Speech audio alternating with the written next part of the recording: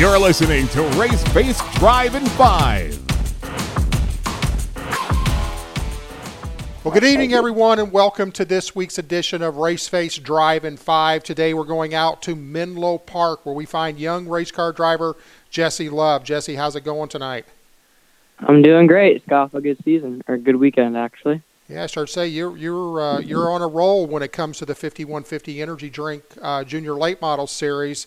So last weekend you was at Madera, California, Madera Speedway, I should say, and you guys pulled into the track.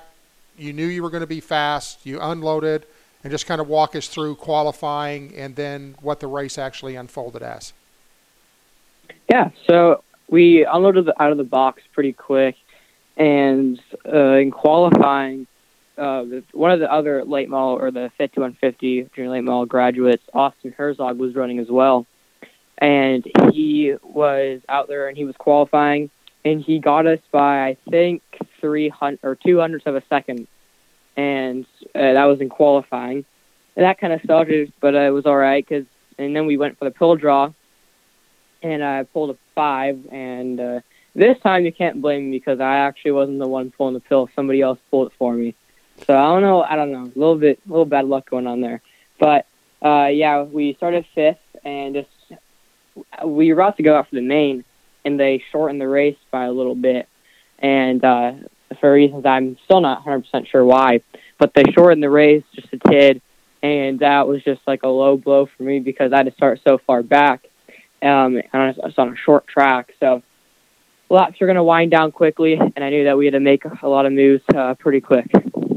So what was they shortened the race from how many laps to how many laps? I think they shortened it from, 90 to 60. Wow, that's a big change. And there was no reason on why they did that? Was weather moving in, or? I believe so. It was that, or that, they had so many cars there that they had B mains, C mains, and all that jazz. So I see. There was, I think we were pretty crunched for time, so I'm not really sure. I think it was time, but I'm really not 100% sure. Okay. So you started 5th. Walk us through how you got to first place. I mean, we know that you won the race. We're gonna announce that now. Jesse did win the race. That's his 3rd win of the season in 5 races. He's also got a 3rd and got taken out in 1 race. So, I mean, you have an unbelievable streak going on here. That's 2 wins in a row. But walk us through after you started the race and how you actually was able to get up and take the lead.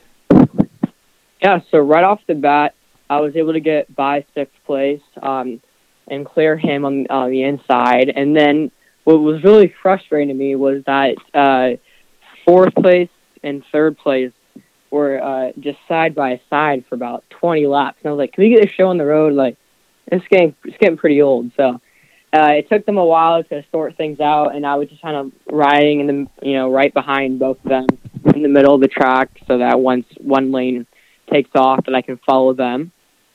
And luckily for us, that did happen.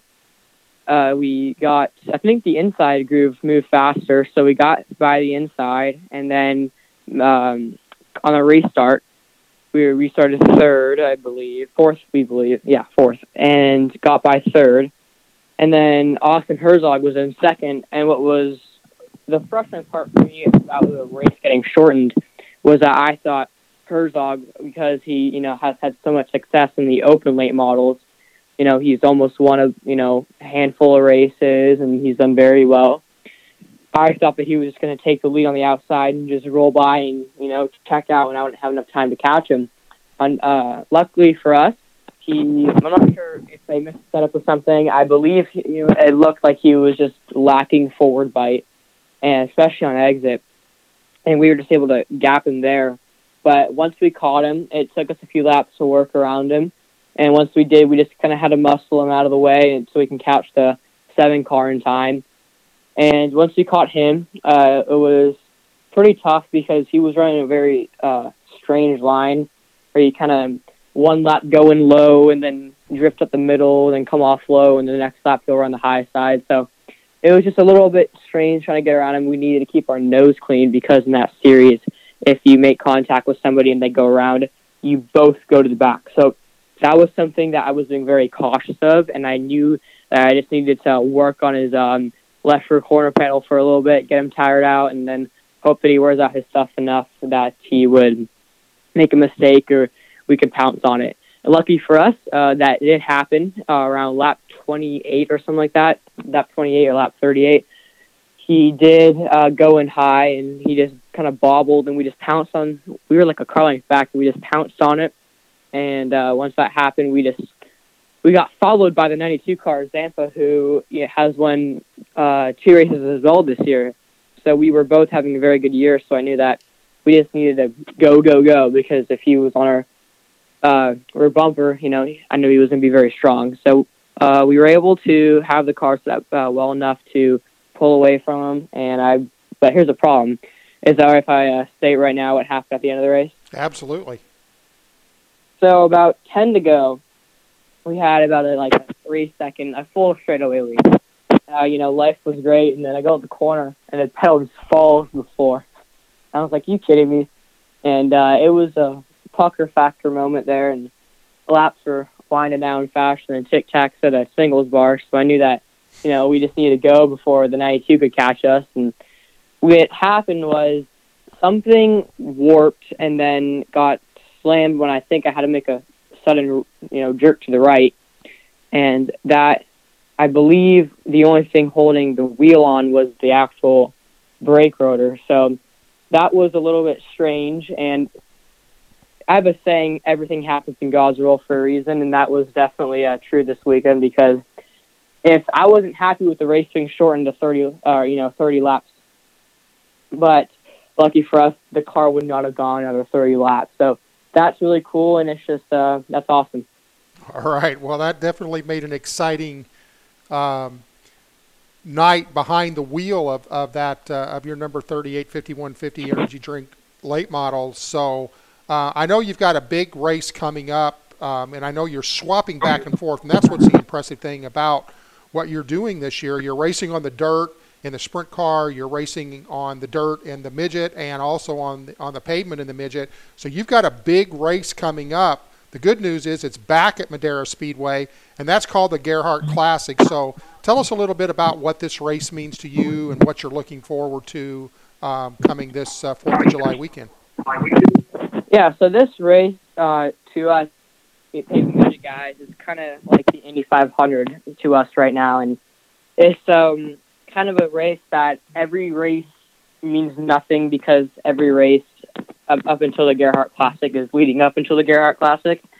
So it's just a race that is very prestigious in the pavement midget world, and it's 100 laps. You start 3 wide, and the biggest thing about it is that you have to be in top-notch shape, and you have to set the car up to where really you're not going to be good until about lap 60, and then if you're going to be good at the end, then you'll need the car to come into that time so it stays that well or that good for the remainder of the race. So it's been a pretty long month leading up to it. Really stepping up my diet and, making sure that I have enough water in me for this weekend, and also working out really hard and biking and doing all that stuff. So I'm mentally and physically prepared for this weekend. And what's really cool about it is the car I'm driving, which is the 1998 short cage thin tube Jason Leffler championship car, was won the Gerhart Classic, I believe, 2 years ago by Nick Chavello in that car. So hopefully we can make it a second time. That'd be really cool, and just fingers crossed, and hopefully that'll happen this weekend. All right. So it sounds like a big, exciting weekend for you. And well, again, we want to thank you for being with us tonight. We're going to be really excited about checking back with you next weekend to see how you kind of finish this Gerhart Classic. So let me ask you one question before we sign off tonight. How many more cars are you expecting this weekend than, say, in a normal race there? Well, normally, probably a bunch. I mean, I would expect I think they would let probably 20 start the main, because it's a relatively short track, and lap traffic is another thing that's going to suck if you're in the lead, because there was one year we were my car, the Trace Van Dyne Engineering car, was actually leading the race and was taken out by a lap car. So I would expect them to let 20 cars on the track, but it's kind of one of those races, again, where everybody will, save up their money or their tires or everything like that so they can run this race and be competitive in this race. So I would expect a lot of cars. All right. Well, best of luck to you. Everybody, thanks for tuning in. Always know that you can go to Jesse's website at jesseloveracing.com. Catch up on any Driving Fives that you might have missed. You can see them on iTunes. You can see them at YouTube. So stay connected with Driving Five. Jesse, again, thanks for being with us tonight, and good luck this weekend, and be safe. Thank you, race fans, and thank you, Rod.